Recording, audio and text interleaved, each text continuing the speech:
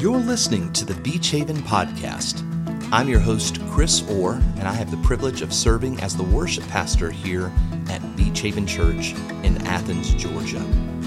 This is the second in our message series titled Jesus on Every Page.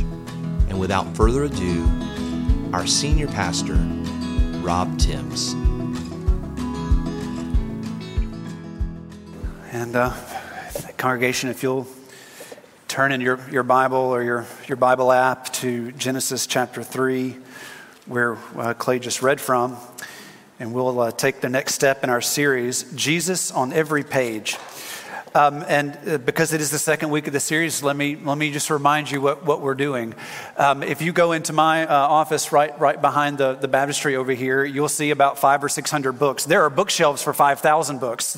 I got a lot of filling up to do, but there are lots and lots of books back there. And if you grabbed any one book and grabbed any one page from inside of that book, that page that you read will in some way connect to the book as a whole. Right? There's nothing in one book that an author puts in there that doesn't contribute to the main idea or the main point that the author's trying to make in the book as a whole. Now, there's one exception in there where that's not the case, and it's an English anthology that I kept from my college years at Furman University because I just really loved the teacher and I really the way that she opened up English literature to me. And inside that book, there are poems, there are short stories, there are novellas, and there's all kinds of different kinds of literature, and there's no relationship between any of those things in the book. But almost all the books, otherwise, one page, you pull it out, it's about the whole book. And the Bible is like those books.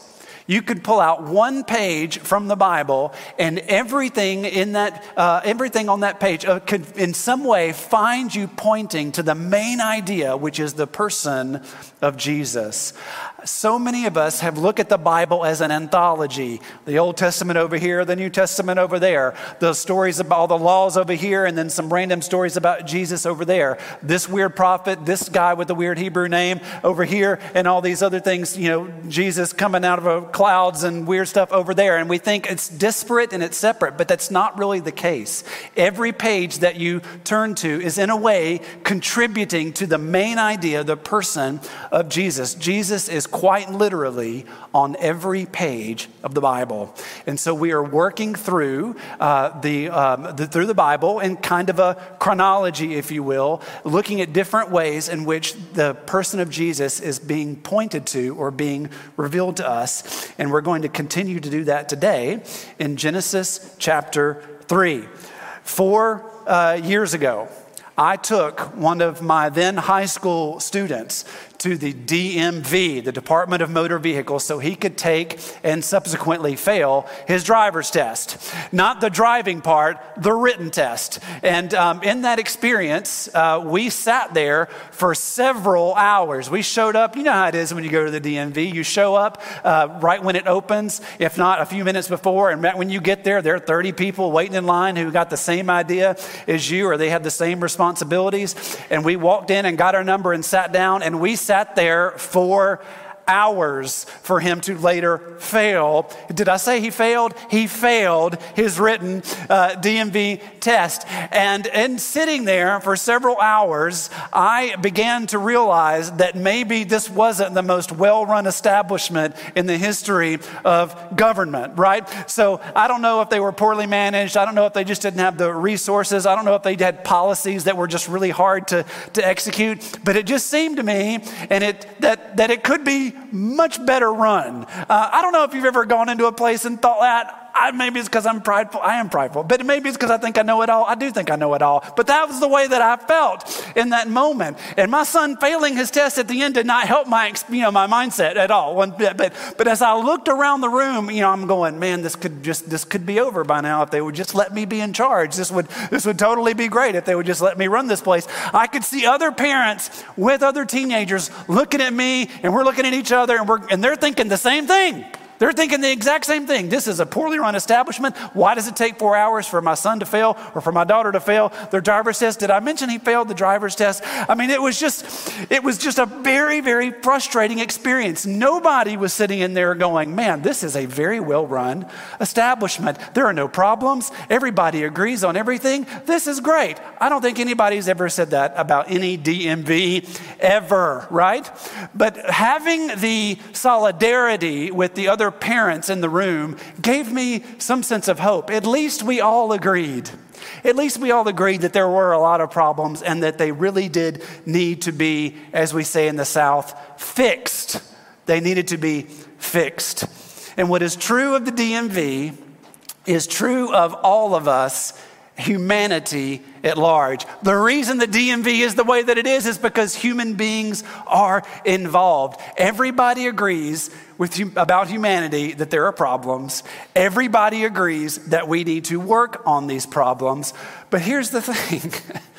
We've been working on this humanity thing for a really long time. And we don't seem to be getting any better at it. Humanity is kind of like an amateur golf game, right?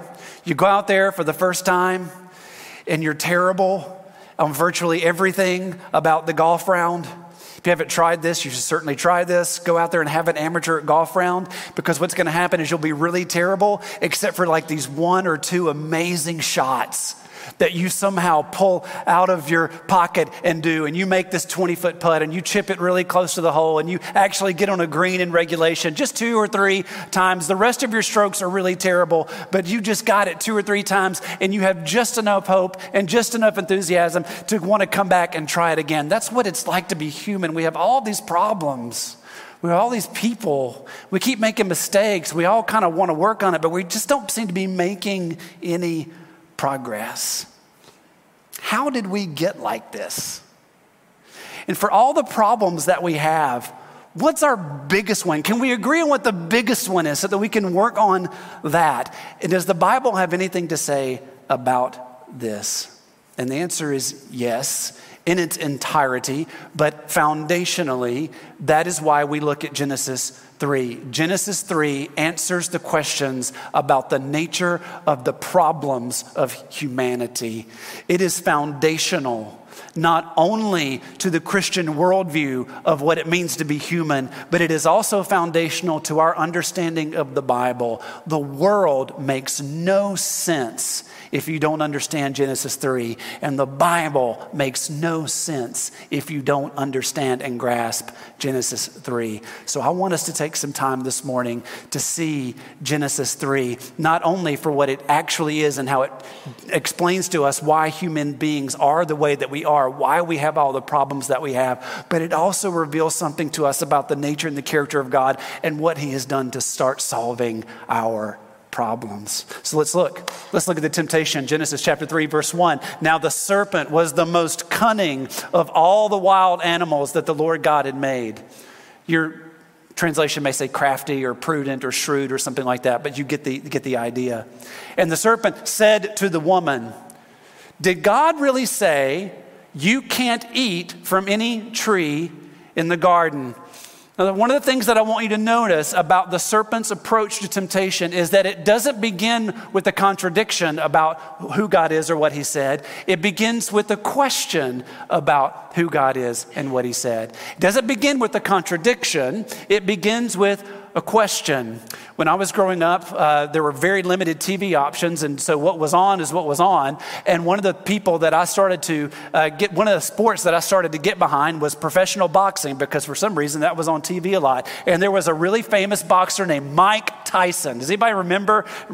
That's right, crazy Mike. In fact, he got his own Nintendo game that I eventually beat because my parents raised me on television. And so Mike Tyson would come out, when he fought, he would come out at the opening bell of the first round, and as soon as he had you in the middle of the ring, he would come out with a crazy left hook. I don't know if you remember this, but he would instantly throw this wild left hook that was so stunning that even if you knew it was coming, it would still make this negative impact on you, and it would intimidate you throughout the rest of the round if you made it that far with Mike Tyson. And that's not what the serpent does here. He doesn't come out swinging with a direct contradiction to what God has said back in Genesis 2. Instead, the serpent raises a question for discussion. He invites Eve and Adam to entertain the possibility that maybe, just maybe, there's a lack of clarity about what God said or what God meant and what the implications of that would be. The serpent is skeptical. The serpent is cynical.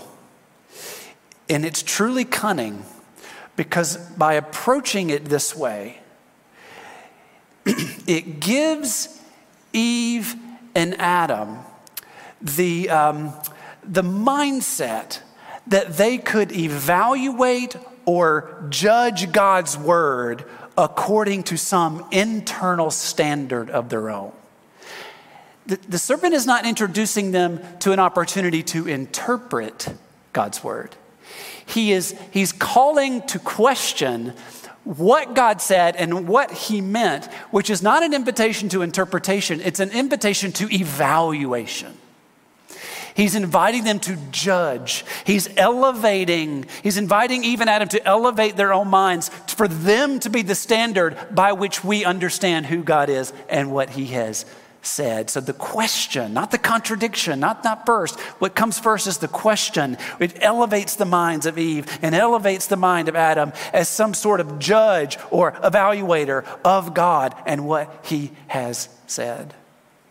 And the serpent does this intentionally by making a mistake, if you will, in citing what God has said, which also further invites Eve and Adam into the role of judge over the words. He says in verse 1, did God really say you can't eat from any tree in the garden? Of course he did. That's not at all what God said, but that's the mistake that the serpent intentionally makes to draw Adam and Eve in as to evaluate, as to judge. But it does even more than this. By exaggerating what God has forbidden, the serpent puts into the mind of Eve and Adam that God is no fun. Did God really say you can't eat from any tree in the garden? Is God really no fun, Eve? Is God really a killjoy, Adam? Does God really make life so hard for you? God doesn't want you to have any pleasure. God isn't happy unless you're miserable. And the moment you and I think that there's any truth to that, we assume that we have the right to judge God and maybe even rebel against him. Because if God's not for me, if he's not for my good, if he's not for my joy, if he's not for my pleasure, if he is all about something else other than me, well, I can't have that. So look at Eve's response in verse 2. The woman said to the serpent, we may eat the fruit from the trees in the garden.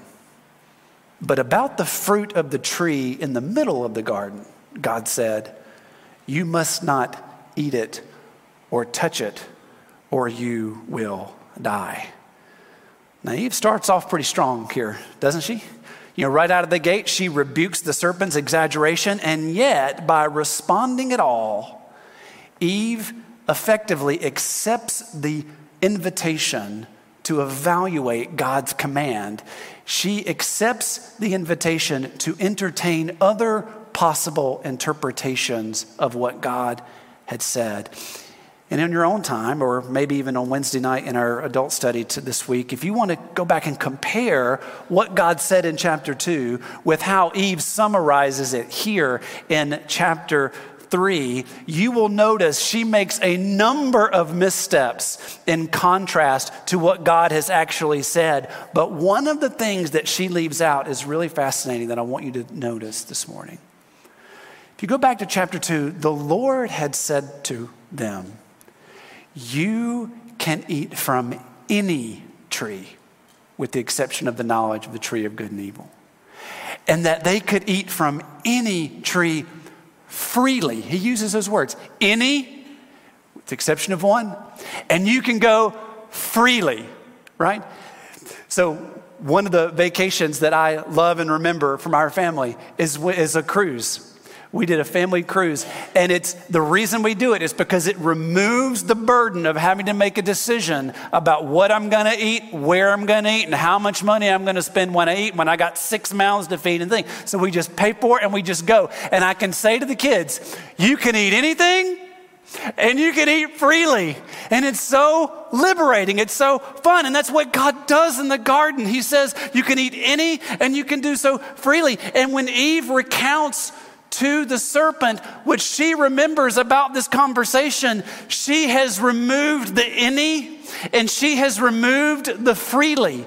And she's actually added more restrictions about touching that weren't even present in the original command. She has failed to remember how liberal God is. She's failed to remember how generous God is. She's failed to remember how abundantly good and gracious and kind God is, that he was to Eve and to Adam. The serpent has implied to her that God was frugal, that God was a killjoy, that God holds back good things from her.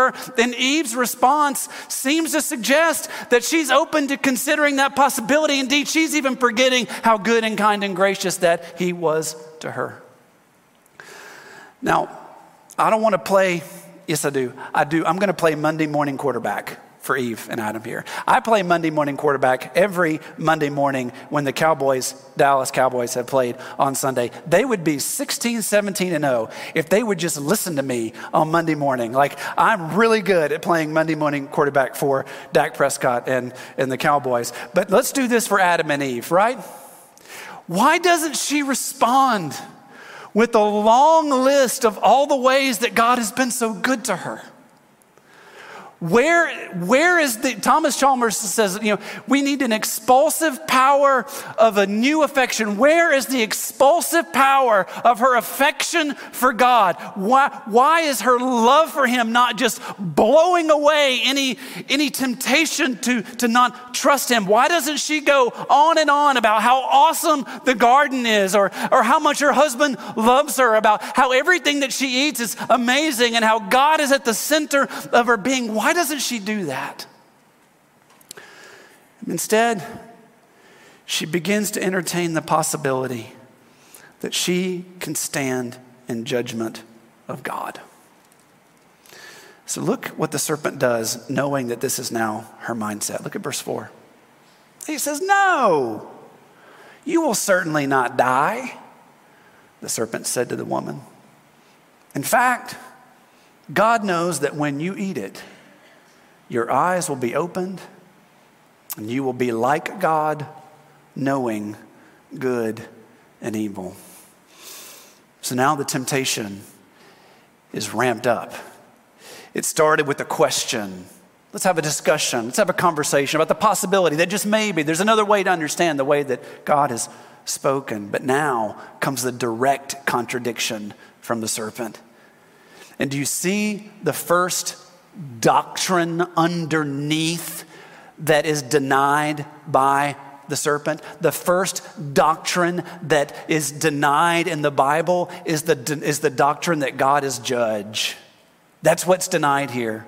The first doctrine that's denied in the whole Bible is the doctrine of God's judgment. And if you remove the truth that God is judge, then what happens is you liberate yourself from any potential downside. You will not die. God will not judge you for this action. The first denial is that God is not holy, that God does not care about sin, that God is not a judge, that God will not hold you accountable for your sin, that there will be no payment for anything that you do that's against God. And the moment you remove the truth that God is judge, then you liberate yourself from any downside should you choose not to do what God has said.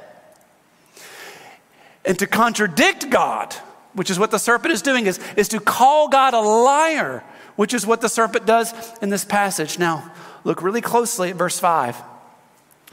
Verse 4 and 5. Because if you look very closely, you will learn something about the nature of temptation that I think will serve you very well when you are considering the vast amount of discernment that you need to navigate and walk in obedience to the Lord.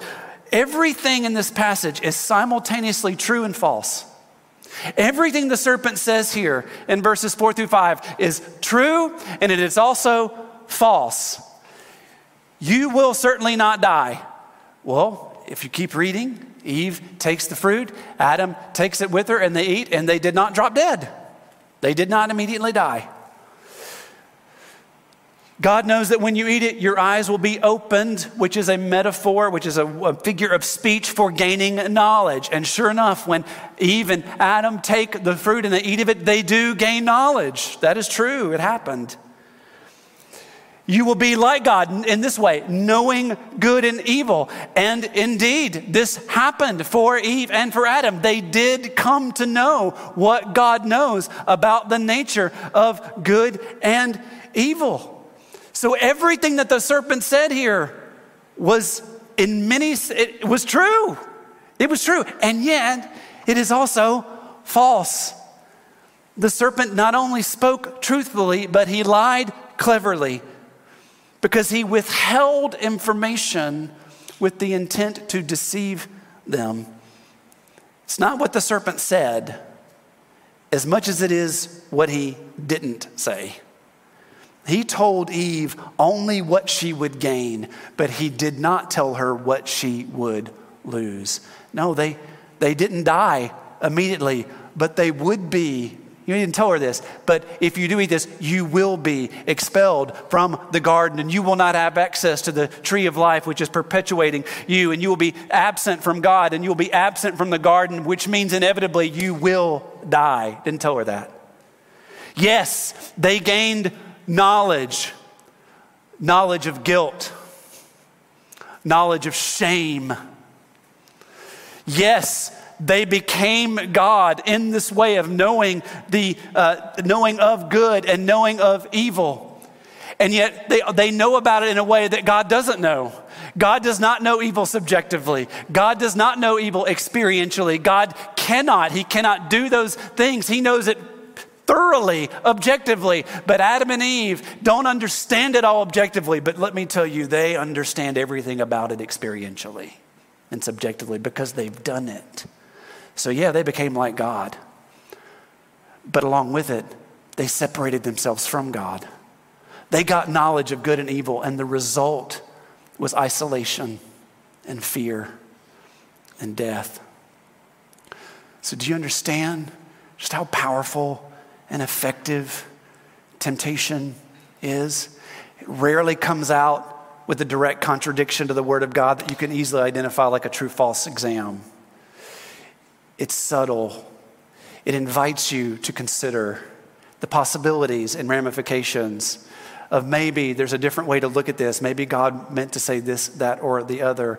And we elevate ourselves as evaluators, as judges, not as interpreters, not somebody who comes humbly to the Word and wants to receive it and be changed by it. But we come to it as observers, as evaluators, as judges in a sterile kind of way to remain over it. And in so doing, we believe these half-truths that are also full lies. And we end up in rebellion and isolation and fear. We have all the problems that we have in our world because of this problem right here. My parents divorced. I was in senior year in high school. It's a really awesome story. One day I can tell you about it. And they remarried. And both have done exceptionally well in their second lives together. My mother passed away in 2016. So from the last 5, 6 years, 7 years of her life, she lived in Venice, Florida. Sometimes I just say Venice and people think, ooh, no, Venice, Florida, okay? Which is Sarasota, Tampa, Sarasota, Bradenton. Just keep going down southwest and you'll eventually land in Venice before you get to Naples. So we spent a lot of time in Venice. Usually over the holidays, we drive 14 hours with young children in the van all the way down to Venice and spend a few days with my mom and stepdad. And one year we did that, and then we decided to go see some friends on the east coast of Florida. So we were going to drive south from Venice over to Naples, and then take Alligator Alley across the state of Florida to go visit some friends that we had done ministry with in the West Palm Beach area on the East Coast. So after lunch, we got in the car, we drove south, and the kids were already I had 2 boys at the time, and they're preschool, young grade school age, and they're going bananas in the back of the car, and we're trying to restrict screen time and teach them to read and all. And I'm like, we got to do something. They're going nuts, and so we pull into Naples, and there's a sign for Loudermilk Beach, and if you turn right off the highway, you're like a mile. You're there. It's amazing, and there was nobody there because it was winter. It was about 70 degrees, so it's warm enough to sit out there, but the water is still pretty cold in the Gulf in late December. But so we thought, okay, guys, listen, just roll up your jeans. Just roll them up here a little bit and just go. We'll go play in the sand and run up and down the beach, and we'll dodge the water as it comes in. We'll just get our feet wet. We'll just get our feet wet. Well, if you've ever done that with young children, you know exactly what happened, right? We weren't there an hour, and before you know it, the boys are just completely soaked in ocean water, and they're swimming in their blue jeans, and we get them into the van, and there's sand coming out of every crevice of everything in their body. And I'm shaking out their underwear and their blue jeans, trying to get, we don't have, it's just like what, we went there with the intention of just getting our feet wet. And before you know it, we are absolutely covered in everything. And this is what I want you to understand about the nature of temptation and sin. You think you're just going to get your feet wet.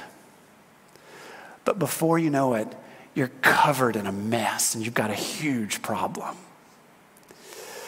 The temptation to sin is not just an invitation to break a single rule. It's an invitation to revolt. In the same way that going to the beach with your blue jeans on and rolled up is not just an invitation to get your feet wet. It's actually an invitation to soak your body because you're 4 years old and you don't know better. That is the exact same thing that's going on with our sin. It's not just breaking of a rule. It is replacing God with yourself. It is you being king and not him. Eve and Adam woke up with God at the center of their being for who knows how long. He was their center. And because he was their center, they rightly related to his word. And they were rightly related to one another. And now, with the eating of the fruit from the knowledge of good and evil from that tree, they are at the center, and God needs to exist to please them. Does that sound familiar to you? I know we were playing Monday morning quarterback just a little bit ago, but the fact of the matter is, I would have done exactly as Eve and Adam would have done. You would have done exactly what Eve and Adam did. You are Eve. You are Adam. I'm Eve. I'm Adam. I replaced knowing God and being with God and enjoying God. I replaced that with trying to be God. I was just going to get my feet wet, but I ended up covered in a mess. And the fallout from this choice is a massive inversion of reality. If you look at Genesis chapter 3, verses 8 through 13, you will see the beginning of all kinds of fallout. There's shame, which is evidenced by they start hiding from one another, and they create their own covers over their body. There is a broken relationship with God. If you look at verses 8 through 10, their fellowship with God is broken. God comes looking for them, pursuing them, which I'll talk about here in just a minute. But they, in one sin, because it's not just a sin, it's not just breaking a rule, it's a revolution. One sin, they can't be in God's presence. They defy him, and now they're not even prepared to meet him. They could run to him, and now they're running from him. And then there's a broken relationship with each other in verses 11 through 13. God's like, hey, where are you guys at? What happened? And Adam says, well, the woman that you gave me did this to me. They're broken between the two of them. And those are just the initial results. There are more. If you go in and read verses 15 through 19, God outlines for them what the specific repercussions are. There are curses and there are consequences associated with their choices. But in the midst of all the fallout, I want to show you something about the character of God. Look at verse 21. The Lord God made clothing from skins for the man and his wife, and he clothed them. Now, watch this. I defy you. I want to be you. I am better than you. You're a killjoy. You're no fun. I'm going to do what I want to do. I'm now in fear. I'm now in isolation. I didn't ask for any of these things, but I got all these things because I was foolish and believed a sin that I didn't want to. And I don't want anything. I'm in full revolt. The Lord God made clothing from skins, and he clothed them. I remember the day when my 3-year-old could get dressed by himself. Oh, that was a glorious day. Do you know how exhausting it is to constantly put on other people's clothes for them because they are helpless and cannot do it for themselves? I remember the day, how glorious it was when I didn't have to say, let me come and help you get dressed. Folks, do you see the nature and the character and the love of God in this moment? No sooner are Adam and Eve guilty than does God provide a solution for them. He takes the skins of an animal, which therefore dies, and he covers them over. He provided the animal. He provided the sacrifice, and he took the skins and he went over to them. The very first sacrifice in the Bible was provided by God. The very first sacrifice in the Bible was made by God, and God took the covering from the sacrifice and he got them dressed. The ones who revolted, the ones who rebelled, the ones who replaced him, he walked over to them and he covered them with his sacrifice. He takes the skin of an animal which has died and he covers over them. Why? Because he wants to see them as sinless. He wants to see them as shameless. He wants to be in a restored relationship with them. And so this sacrifice will not be the last. Because who knows for how many millennia there are going to be countless more sacrifices of animals that God made and that God provided. Sacrifices by Noah, sacrifices under Abraham, sacrifices under Moses, sacrifices prescribed to the people and to the priests and to the kings, until one day, one glorious day, there would be one acceptable sacrifice, not of an animal, but of the spotless lamb, not just provided by God, but one who was God. So Paul considers all of this, and he sums it up for us in this one beautiful text, 2 Corinthians 5. He says this: he made the one, God made the one who did not know sin, Jesus, to be sin for us. What does that mean? It means the spotless lamb lived this perfect life that you and I could not. Adam couldn't do it. Eve couldn't do it. Abel is not going to, but Noah couldn't do it. Nobody's going to be able to do it until one day Jesus is here, and he does it, y'all. He does it. He did what Adam could not do. He lived in perfect obedience to the Father. He is the perfect Adam. He is the, as it is said, the true and the better Adam. And God took his life and took the sin of you and took the sin of everybody else before and everybody else that's ever going to be. Outside of time, God took all the sin that's ever going to exist, ever, for eternity, and he put it on Jesus. He made him who knew no sin to be sin for him, so that in him we might become the righteousness of God. one sacrifice to satisfy the payment for sin for all people, for all time, who, if you believe it, if you lean into it and trust this, you become like the one who died for you. You take on the righteousness of Jesus. His goodness, his perfection is yours. It's declared to be true about you through a sacrifice that God made, through a sacrifice that God provided, through the very sacrifice of God himself. What Adam and Eve could not do, Jesus did for you. And this was always the nature of God. From the very beginning, the very first sacrifice made was provided by God. The very first sacrifice that was made was done by God. And he applied the effect of that sacrifice on to Eve and Adam. And what he did for Eve and Adam, he does for all of us that we want to believe in what he's done for Jesus. Do you believe what he's done for you in Jesus? Do you trust in it? Do you believe in it? Sin is a very simple act. But it took God himself to taste poverty and death to undo it. God did not take our rebellion lightly. He is just, and he is justifier. He